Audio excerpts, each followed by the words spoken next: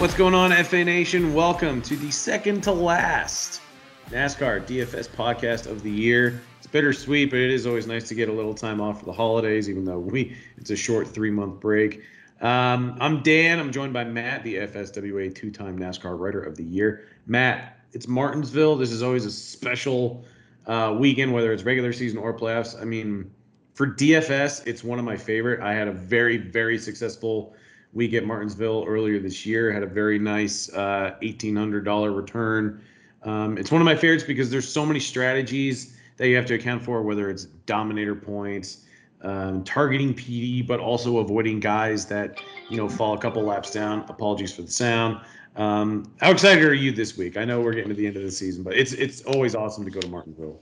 I love Martinsville. It's one of my favorite short tracks to watch just because you said it. Like, not only for DFS, but actually, like, the racing there is probably the best of any of the short tracks, I feel like. Like, Bristol's kind of always like a wild card. It's like the Talladega or Daytona of short tracks. Yes, the high banking is fun or whatever, but I feel like outside the top 10, the racing is a little whatever, it's okay.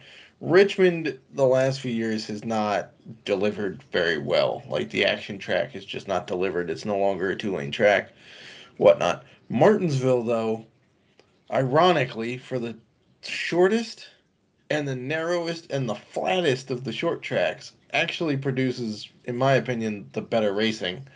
Um, and it's just always fun. This is the second year in a row that it's the cutoff race before the championship.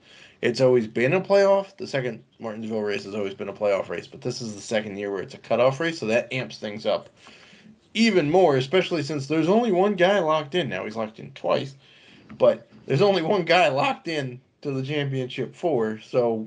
Do you know that Kyle Larson is the only driver across all three series that's locked into the championship race? Now, part of that is because the Truck Series, they only have one race in the round of 8, but Xfinity, John Hunter Nemechek and Ty Gibbs, two non-playoff drivers, Right. won the previous two Xfinity races. So as of right now, with 12 spots available across the three series, Kyle There's Larson is the 11 only people going to one. point in. Kyle Larson is the only one that is locked in. And he's locked in twice. Yeah. Yeah, so I like Martinsville. By the way, those of you who are capable of going to Martinsville next year, Dale Earnhardt Jr. announced that he is driving the Xfinity race there next year. I think the spring one. He will be driving that. He also test drove the next gen car at Bowman Gray Stadium. And He said gave it's it a lot of praise. Yeah, he said it's basically the most fun Cup car he's ever driven, which is saying something because that dude's been in the Cup Series since like 2000. Um, so yeah, that's a pretty good. That's pretty high praise from a guy who knows what he's talking about. But yeah, that's and by the way, if you're going this weekend, load up on hot dogs because their hot dogs are fantastic. Yeah, and they just, I don't know. You always hear about Martinsville and the hot dog stand, and it is going to be open this year. I'd love to get to Martinsville It's and also the only track that's been on the NASCAR schedule every single year that the sport has existed. All right, so let's talk Martinsville. I'd be stunned if we had any first time listeners, or if you're trying to like dip your toe into NASCAR DFS. Hey, welcome. A lot of our regulars know about Martinsville, but break down Martinsville. It's a short track. It's also flat, but still, you're not going to see top speeds or necessarily, but it still produces some exciting racing. Yeah, so it's colloquially known as the paperclip because if you look at an aerial view, it looks like a paperclip. It's got very long straightaways, which sounds odd for a track that's less than a half mile. But the straightaways are comparatively long for that size of a track, and it's got very tight, narrow corners that are not completely flat. It does have technically 12 degrees of banking, but that's only the outside part of the corner that nobody ever drives on. Um, and there's actual curbs, by the way, on this track. Like the corners actually have curbs, so you can't get inside on somebody because if you go up the curb, you're going to completely rip off the front of your splitter.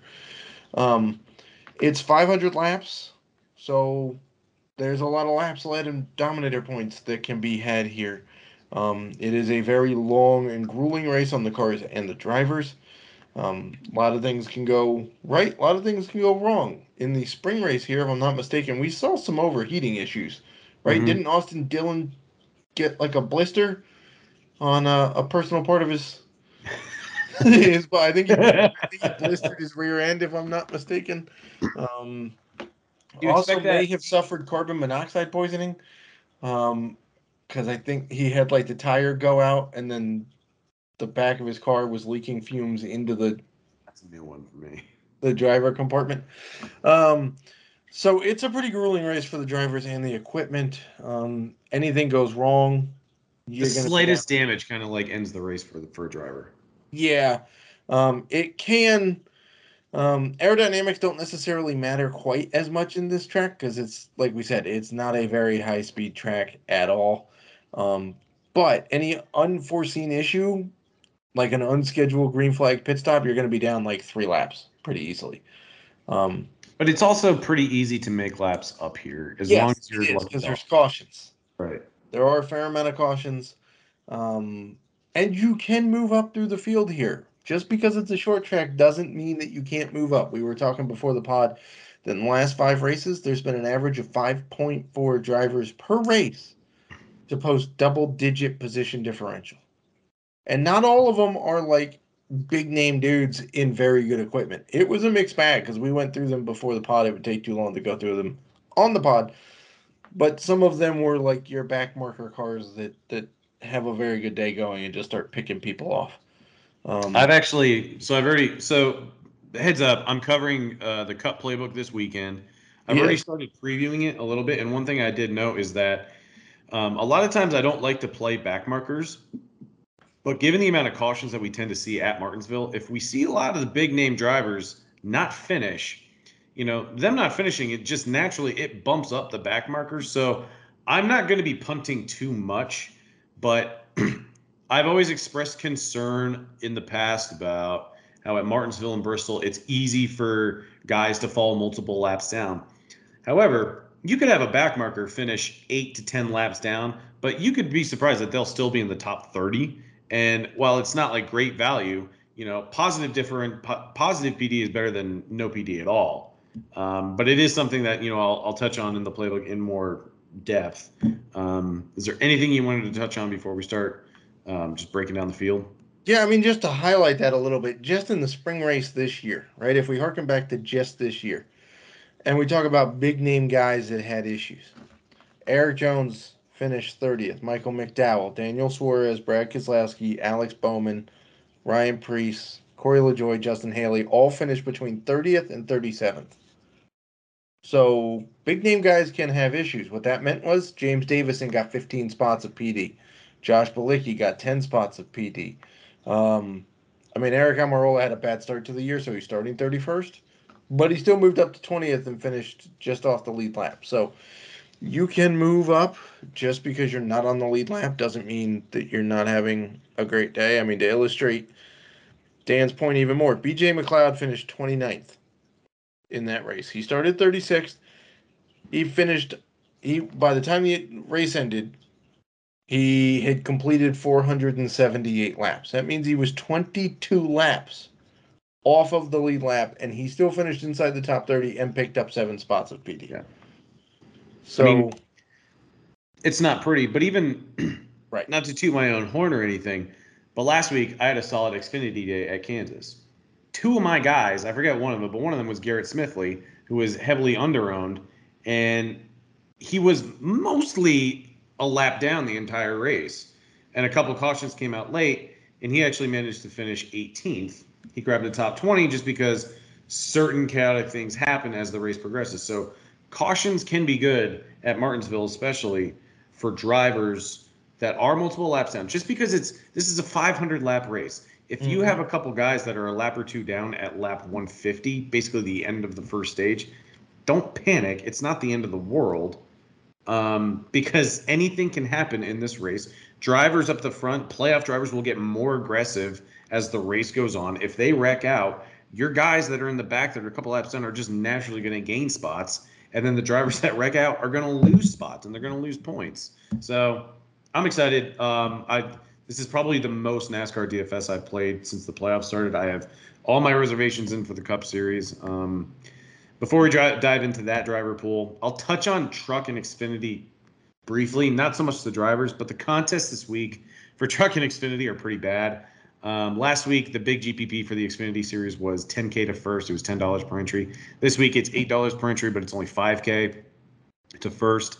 The Slingshot, I think, for the Truck Series is only rewarding 750 to first. Last week, it was 1,000.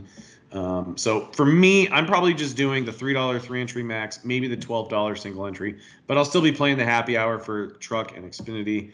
Playbook for each series this weekend, I'm going to break down the 8 remaining playoff drivers, and then I'll also dive into other drivers that we can consider for each series. It's going to have a different look. I don't like writing up a ton of drivers, but I do want to touch on each of the playoff drivers in each series. With that said, let's start previewing the Cup race. Kyle Larson's 11,800. Now, there are plenty of Dominator points available. With 500 laps, you have 350 Dominator points basically up for grabs. We're not going to get a full 350 with all the cautions and everything. It'll probably be down to, if I had to guess, probably 320. But Larson, 11,800, not the greatest track for him historically, but he's on the pole at a short track. What is your approach with him this week? There's been a lot of talk on Twitter about this week. I don't know who else pays attention to the other DFS touts out there for NASCAR. I certainly follow a vast majority of them. And there's some indecisiveness about if people are going to fade Larson, if people aren't going to fade Larson. To be honest, at this price, you need him to get a pretty good chunk of those 350 Dominator points, right? Because if he's on the pole and he's not going to win, you need, a handful of laps led for every spot he goes backwards. Should we be throwing the conventional wisdom or the general nature of value just out the window? Only because when we talk about road courses, we're like, don't worry about guys hitting 5x value because there's not a lot of laps to be led. It's really just about getting the guys that finish with the best finishing position. And sure, you want a few Dominator points, but Martinsville, it's you're going to see incredibly high scoring lineups if especially in 2 Dominator builds that nail the right Dominators. It's just going to lead to just generally higher lineups. It wouldn't surprise me if a GPP winning lineup was close to 400 points. Yeah, I mean, in the spring race, to give you an example, there were 3 drivers on DraftKings over 70 points. Mm-hmm. Now, I doubt that you could have fit them all. I don't remember what their prices were, but it was Truex, Hamlin, and Blaney were all over 74 points or above. And by the way, Hamlin had as many points as Truex and Blaney combined. He put up 145 points. He didn't even win. He just led 276 laps and had 81 fastest laps. So yes, it's possible to get monster scores here, especially if there are 2 Dominators, which we've seen in the last few races here. We've also seen some awesome 1 Dominators. Yes, but if we go back to the spring race in 2020, we had, or what amounted to the first race in 2020. There were 3 drivers over 73 points, and 2 of those were over 100 in this race. So, again, I don't know if you could have gotten all of them. You probably could have gotten 2 because Jimmie Johnson was dirt cheap at that point. But the other 2 were Truex and Logano, both at 108 or above. So you can see that there are massive point totals. I mean, we've seen drivers put up 200-plus points here. To give you an idea, Truex, when he led 464 laps and had 142 fastest laps, put up 227 points on DraftKings in that race. If you didn't have him, you weren't winning. That was it's impossible. Cold hard fact. We won't see that this week. I suspect that we'll see a 2 Dominator build. So for Larson, I don't know, man. That price is it's just steep. I don't know. Clearly, like, can we run out the motivation angle? Like, what's the motivation That's angle for him to win out? Is that it forces everybody else to point their way in, right?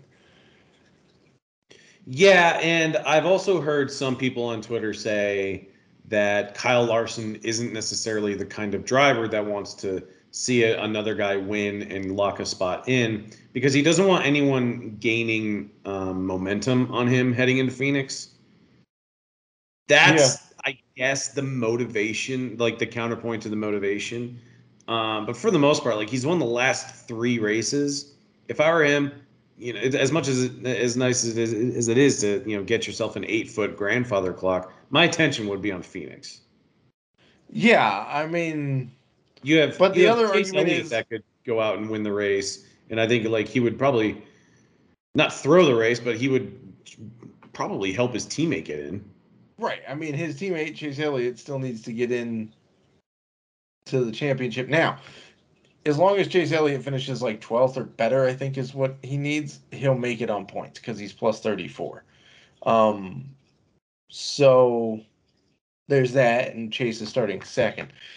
But that price tag is just, I mean, I get it that there's a lot of points out there, but he's never been a guy to lead laps here per se, but he's never started on the pole, so we can't, Yeah, like what did he start in the spring? Like 21st, and he got a top five. I think he started 19th maybe I and mean, he still finished had like PD, and it 10th. is the best equipment he's ever been in. But at the same That's time, it. like, I mean, you need him to lead a ton of laps and not go too far backward.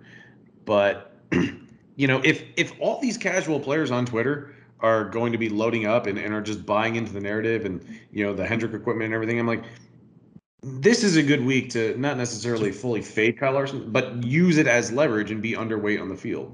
Right, because if he doesn't lead laps and he doesn't like if he leads until the comp caution, which is probably like 30 laps in, and then he doesn't lead again and then he finishes fifth, he's not hitting anywhere close to what you paid for. He's just not. So this might be a good week to go a little lighter on Larson. Plus, there is a comp caution this week, right? Mm-hmm. What is it? Probably 40 laps in or so. 30 to 40, somewhere in there. I Yeah, haven't seen and I it mean, like, mentioned, but I'd if some imagine. guys make adjustments or some stay out or whatever, like, it's not a guarantee. Like, he holds the lead, Right. when they restart, and so Also, his teammate could beat him off the line to start the race. true. Yeah, I mean, Chase Elliott's very good at Martinsville. Very good. I know we tend to go in order of pricing, but Chase Elliott's 10-1, starting second. He's got 4 top 5s here in the last 5 races, and he's led almost 60 laps a race and put up 53 and a half fastest laps a race. yeah. I'd much rather pay for Chase Elliott starting second than Kyle Larson starting on the pole. All right. Now we were talking before the podcast. There were two drivers priced 11,000 or above. Martin Truex Jr., William Byron, Kyle Larson. We've talked about Kyle Larson enough. How do you feel about Truex and Byron? It's a short track. This is Martinsville. And it's been pretty good to Martin Truex the last few Sure times. has. I mean, we talk all the time about how JGR runs really well in this package, and I don't know, man. Like, he's not my favorite JGR driver. We'll get to the other one shortly, but he's still a guy that could kind of fly under the radar, as odd as that is to say, with so many people talking up Kyle Larson. Yeah, so in the spring race, he won here, by the way. I'm pretty sure that's his last win, if I'm not mistaken. That's his last win this year. I can pull it up. If it's not, it's like his second to last win. I don't think he's won more than once after winning Martinsville. He started seventh, finished first, had 41 fastest laps, and only led 20. So it wasn't the most dominating performance, but he did get the win. He put up 74 DK points, 98 FanDuel points. He won Richmond. Oh, he did. He did Yeah. win Richmond. You are. Yes. But yeah, I just feel like if we're gonna pay 11.4 or above 11,000, I'm gonna go with the guy that has multiple wins here, who has a history of leading a bunch of laps, who won here earlier this year, who actually needs to win to really solidify his standing into the championship, and who is relatively flying under the radar, despite the fact that it's Martinsville and Martin Truex. So I would go with Martin Truex, and I would forego the potential position differential for Byron starting 11th, having run pretty well here in the past in his own right. Um, I just think this is the week the little bit of mojo he's had recently runs out a little bit. Oh, he's been so fast. Like he has Yeah. 94 fastest laps in the last two races. Granted, there were mile-and-a-half races, and he led over 100 laps combined. I mean, he's been awesome of late, but I'm kind of with you. Denny Hamlin is 10,700. I believe he led over 200 laps in the spring race. Hamlin kind of had just a good regular season, but he's been great in the playoffs. And he might be my favorite GPP driver, especially single entry driver to target. I know a lot of people in GPPs, they may flock to those early dominator points. I have a lot of faith that Hamlin and his team can show up with the right setup Yep. and go out, get a top five, and lead over 100 laps. Yep. I'm with you. Okay, Nothing more to add. good stuff. Yep. Kyle Busch, 10,400, starting P7. He's also had a good history here. JGR equipment. I mean, if you're making a ton of lineups, you know you're mixing in all these JGR drivers. So I'm not really sure what else there is to say. Yeah. Now, the one thing we can touch on with Kyle Busch, and Truex is below the cut line right now, but Kyle Busch is 1 point above the cut line. He's Mm-hmm. 1 point better than our buddy Edward Rouse's Ryan Blaney. So he does need to have another solid day, but all he has to do is beat Blaney by 2 spots on the track, and he should be fine, depending on whatever else happened. Now, if another guy below the cutoff, it doesn't matter how many points he is ahead of Blaney because he'll get bumped down, right? So let's say Truex wins, or Keselowski wins, or Logano wins. It's not going to matter for Kyle Busch. He'll be out. But yeah, he's starting 7th. He's got a good track history here. And in general, the 750 package has still been better for Kyle Busch than the 550. It's just a matter of can he keep his frustration in line long enough to actually finish a race. I'm glad you mentioned Blaney because I'm so glad that Ed is not on the podcast because this is a guy that I think really does go overlooked. He's led 227 laps in his last three Martinsville races. Currently sits, as you mentioned, just a point outside the playoff picture.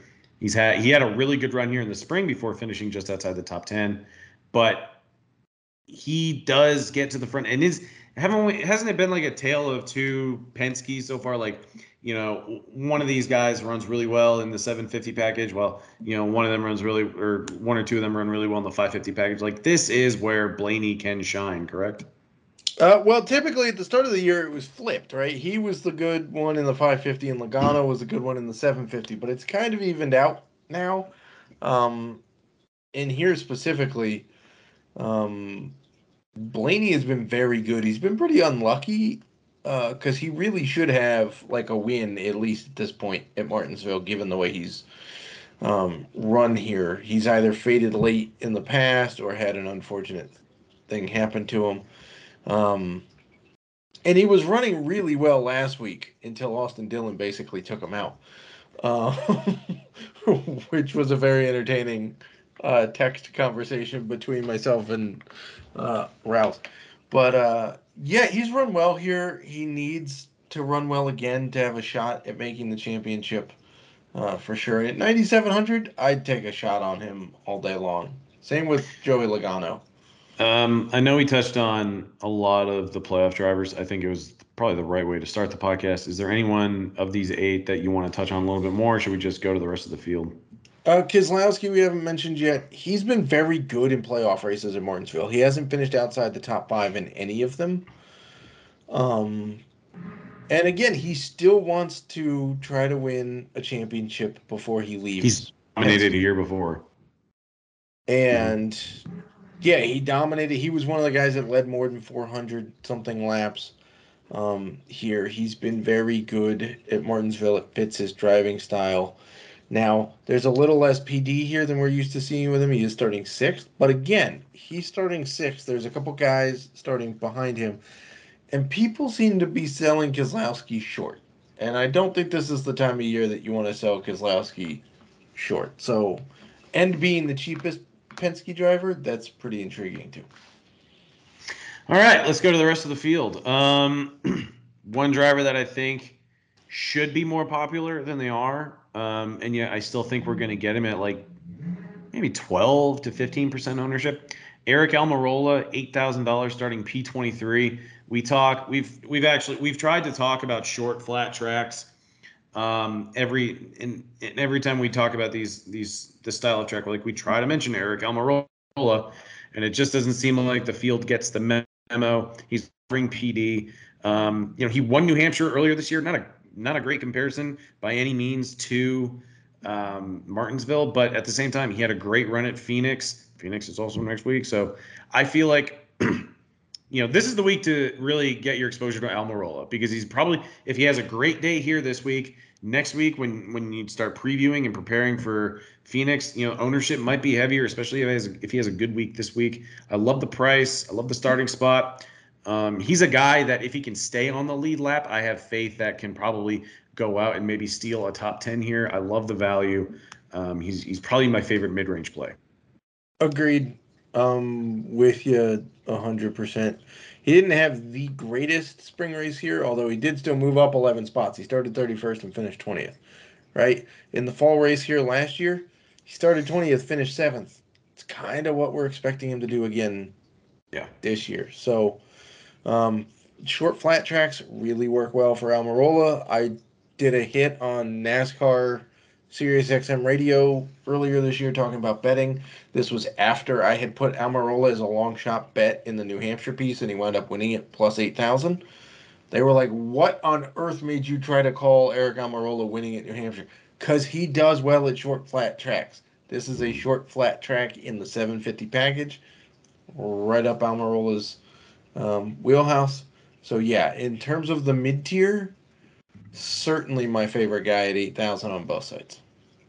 How do you feel about Christopher Bell? Earlier this year, he had a pretty good run here, but that was also when he got off to such a good start. Yeah, because he won the second race of the year. Yeah, he won Daytona Road, and then I think he had a top 10 run earlier at Martinsville, but then he kind of cooled off as we got to the summer, but he's coming in with momentum. He got an 8th last week at Kansas, finished 3rd at Texas. Then he got an 8th, finished 8th at the Roval. So there's a little momentum here, and for a non-playoff driver, that's 8,400 and only starting P12. I like him as a leverage play. Agreed. He's got a good enough track history here that we can trust that he can move up some.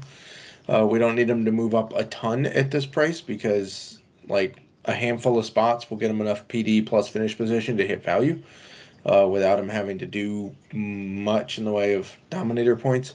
But he's also been pretty fast and can accrue some dominator points in terms of fast laps and whatnot. So I like him not as much as Almirola, but he's certainly up there in the mid tier for me. There's a couple of guys who are cheaper that I like quite a bit too. In Matt DiBenedetto starting 21st, and Bubba Wallace starting 17th. No one's going to play Bubba at that starting spot too. Nobody's playing Bubba at that starting spot, but here's the thing. He's moved up very, very, very well at this track, and that was it. Arguably worse equipment. Like, can we say that the 43 is worse equipment than the 23 right now? Easily. Don't you think like the 23XI equipment is probably it's pretty close to JGR. Yeah, exactly. It's like a fifth JGR car basically. And Bubba Wallace doesn't have a top 10 here yet, but he does have 2 finishes inside the top 15, and mainly because he's been starting further back than this, right? Like in the spring here, started 25th, finished 16th.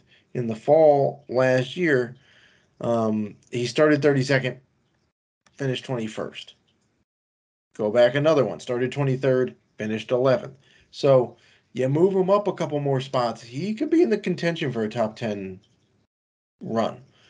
And remember, this was also like he had a huge race here a couple years ago with the Black Lives Matter paint scheme at Martinsville, I think, and he was running inside the top 10 most of the race until he had some weird thing happen late. So he's certainly going to be overlooked at 7,600 starting there because people are just going to want guys starting further back or dominators in front of him.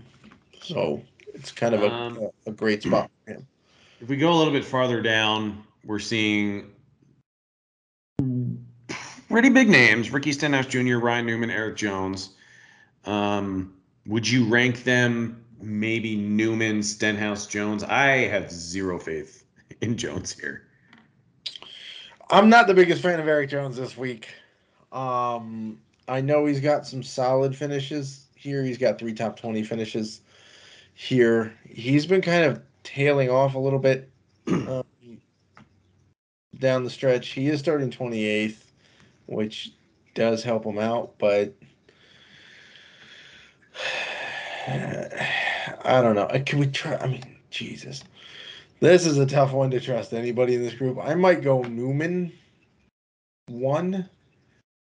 Potentially his last Martinsville race. Yeah, and then flip a coin between Stenhouse and Jones. Like, okay.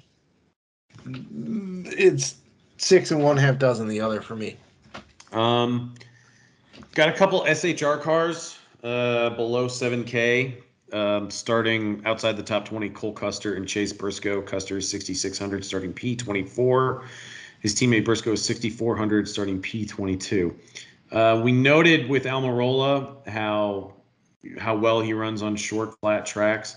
It's kind of been the same narrative across SHR overall. Do you have any faith in these two with Custer and Briscoe? I have a lot more faith in Custer than Briscoe. Do you? Can you explain why? Well, Custer's got 2 more races at this track and has proven he's got 2 top 20s in that time frame, and he's moved up pretty decently well. And then if we look at comparing the last 10 races at Martinsville and New Hampshire combined, it's not an ideal combo, but it's close. So 6 Martinsville races and 4 New Hampshire races. Custer's running 5 of those and has 4 top 20s in that span, moves up about 4 spots a race. Briscoe, on the other hand, only has 2 in that span, so it's not an apples to apples. But he's dropped backwards. Like, he's not been quite as consistent at this, this style of racing just yet. So I will take, there's only a $200 difference between them. On DK, there's $700 between them on FanDuel. So I will take the free 2 spots of PD for that $200 and go with Custer. Kind of dipping down into that, not necessarily back marker, but guys to be wary of. We got Ryan Preece at 6,200, P26. Corey LaJoie, who could be the chalk of this low 6K to high 5K range. He's $6,000. He's starting P29. He has shown the ability at times to move up here. Do you trust him enough for cash as the value play in your lineup? That's a tough. It's hard to trust anybody in this price range enough for cash.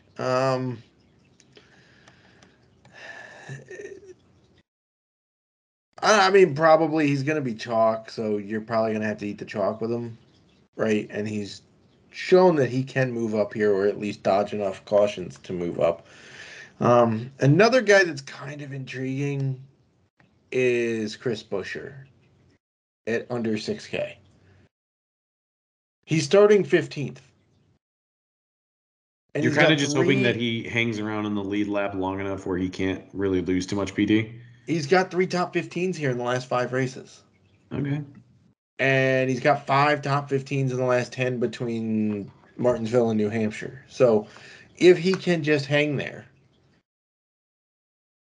that's a solid value play too. And you're going to hate this, but I actually think you can go all the way to the bottom with BJ McLeod. Yeah, I mean, if you think about from... I mean, in a GPP, I'm not saying for cash. Yeah, no, not cash. I think that... But in a GPP to get one more Dominator, I think McLeod is playable. I kind of agree with you only because we talk about how this is kind of a race of endurance. And, really the only thing I worry about with McLeod, and rightfully so, is probably the equipment. Like if he can't finish the race, Yeah. that it's not killing you because he's so cheap, but I mean, he probably does cost you a couple PD points. Um, but yeah, I don't hate that play for a GPP. We don't really dumpster dive all too often for in the Cup Series, but yeah, I'm kind of with you. I could see it working out in a GPP. I mean, he's not raced here often, right? He's only got 2 in the last 5, but he's averaged 9 spots of PD in that span. I mean, he started 38th and finished 27th in one of the races and was 6 laps off the lead lap. And then this spring, he raced here, started 36th, finished 29th, and was still 22 laps off the lead lap. So even if he's getting lapped, if he can just avoid the wrecks, kind of like Talladega and Daytona, McLeod can pick up several PD spots, and that's all you need him to do at that price point. That's all you really need him to do. So he's kind of intriguing. I mean, I know that we ordinarily tell you don't go below like $6,000 in the Cup Series because dumpster diving in the Cup almost never pays off. Yeah. This is not one of those weeks, though. You can actually find a couple of guys that could help you fill out a roster. Um, yeah, I mean, like I'm not even hating Timmy Hill at 5,100 starting P38. He can I only just wanted lose noted I was not the one that brought it up. Timmy Hill. Yeah. Okay, Usually well, I'm I the one that mean, brings. so coming into this race, he gained 12 spots of PD at Kansas, gained 7 at the Roval, go way back to the Brickyard. He started 40th, finished 27th. I mean, he's cheap. You're looking for, he probably does need to crack the top 30, but I think he flirted with the top 20 here in a previous race at the Cup Series in Martinsville. Obviously, don't go super heavy, but it's kind of like BJ McLeod. You can sprinkle him in some GPPs, but he can move up. He's going to finish multiple laps down, but starting P38, he can't. He can if he finishes 40th, yeah, like he's losing 2 spots. But really, like if he was starting in closer to the top 30, I wouldn't really have as much interest. But starting P38 at this price tag, and he's no spring chicken. He can move up. Like it Yeah. By if the it way, goes spoiler back. alert, he actually can't cost you PD because there's only 38 cars in the race. So he's Is he starting dead dead last? last. Oh my Yeah. bad. I thought I Nope, read it's a 4. shorter field than Okay, normal. he can't go backwards. That's Right. So there great. is only 38. Normally you'd be right. Normally there'd be 40, but there's only 38 this week. So he actually can't go backwards. So, hey, why not? But this is one of those tracks where if you want to get 2 dominators and the playoff guys are all priced up and they're all starting close to the front and are likely to be the dominators, you're gonna need to go to Sketchy Town and go get guys under $6,000 to go fit another dominator in there. Well, Especially if you're playing Larson. If you're playing Larson, you have to have a guy under 6, or you're not going to get any mid-tier dudes. anything else you wanted to touch on? I mean, I think we did pretty well as far as strategy and drivers go. But yeah, I mean, you can expect the full breakdown for the Cup race, and that'll be out Saturday night. Yeah, I'll have the track breakdown up. We're recording this Friday evening. The track breakdown is almost written. I'll have that up within the next hour or so. Um, and then I will also have the rankings and the projections up on probably Friday morning. And then Dan is graciously taking his third playbook of the weekend because I have family in town. And so I'm trying not to be locked into my computer all day Saturday. Um, so, yeah, and then we'll figure out who has the 4 plays if he wants to take it or if I do. Either way. And then we'll have a special treat for you next week on the podcast. Be a three man pod to If finish the season. Blaney wins this race in Martinsville, Oh my next god, week's it'll be a podcast. one-man pod next week if Blaney wins this race because neither one of us are going to get a word in because we will have Mr. Ed Rouse on the podcast next week to Looking finish it forward off. to it. 2 races left in the year. So Matt, best of luck to you this week, and best of luck to the FA Nation. Best of luck, Evan Nation.